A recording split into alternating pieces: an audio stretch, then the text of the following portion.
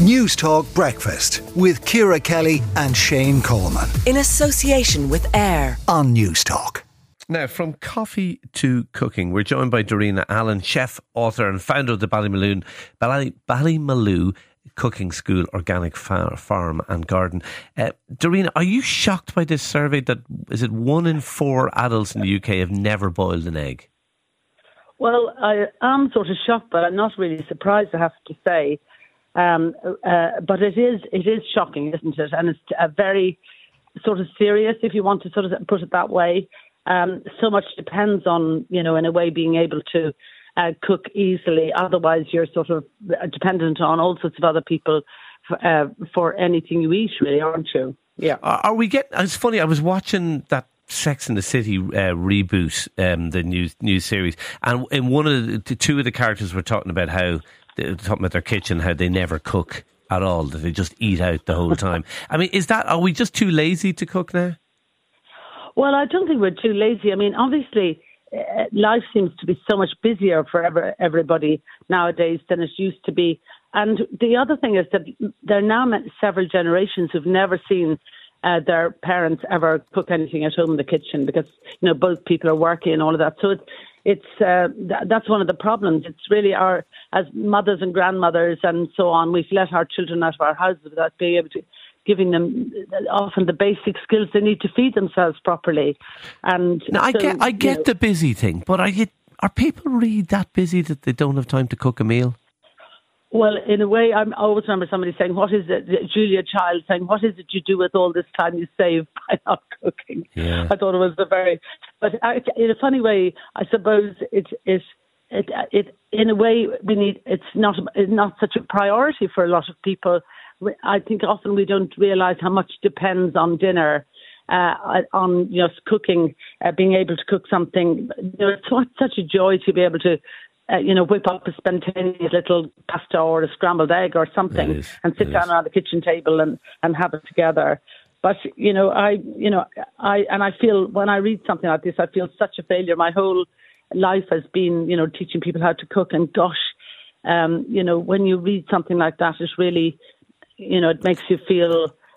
Darina, you can't take responsibility for the fact that people are too lazy to cook. You have to be kinder. No, we're not going to say. You have to be kinder to yourself now. By the way, when it comes to boiling an egg, I've got a great way of doing it. I got this little device in Lidl that you just pour a bit of water in and an alarm goes off after 3 minutes or whatever it is, and the eggs are done perfectly. It's the simplest thing ever. It's fantastic. Fantastic. Well, it's funny. Sometimes people will ask, "What's your, favourite meal, or what would be the last meal if you were ever that you would choose?" Ooh, yeah. And mine always is the boiled egg and soda bread with little soldiers to dip in. It's just like so delicious.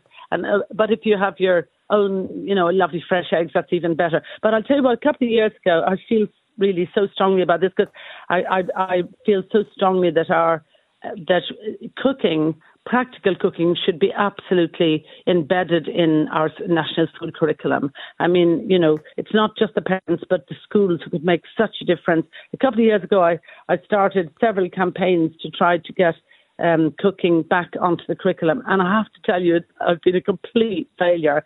Yet everybody I talk to says, oh my goodness, yes, that's such an important Something thing. To be said for. It's every bit as important as maths or, science or anything else, because the STEM subjects are, of course, hugely important, but my goodness, to be able to have the basic skills to feed yourself properly. Otherwise, we're totally at mercy of the, where we need to, we don't have the skills to survive. To survive. Yeah. Darina. So it's all about ultra-processed food. Okay. Otherwise, so I'm sort of saying, we're gliding towards an election, I suppose, in the thing. So I would be saying for people who feel strongly about this to get onto your TD, and they might be surprised. Put food on the menu in the upcoming. Put food on the menu in the upcoming general election. Darina, always a pleasure. Darina Allen there, chef, author and founder of the Ballymaloe Cooking School, Organic Farm and Garden. Well, look, that's my breakfast sorted now.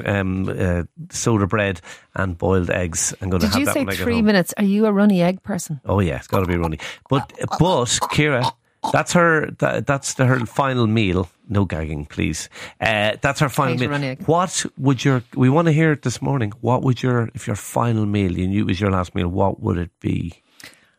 Prawn pil, seared scallops, crab claws and garlic butter to start. A nice rare steak, fried onions, fried mushrooms, mashed potato, mashed turnip, loads of butter, black pepper, and then a nice chocolate brownie and vanilla ice cream. You've clearly given this some thought. And I've had to consider, if I actually got caught, what would happen to me. 087 1400 106. Let us know. News Talk Breakfast with Ciara Kelly and Shane Coleman. In association with Air. Weekday mornings at 7 on News Talk.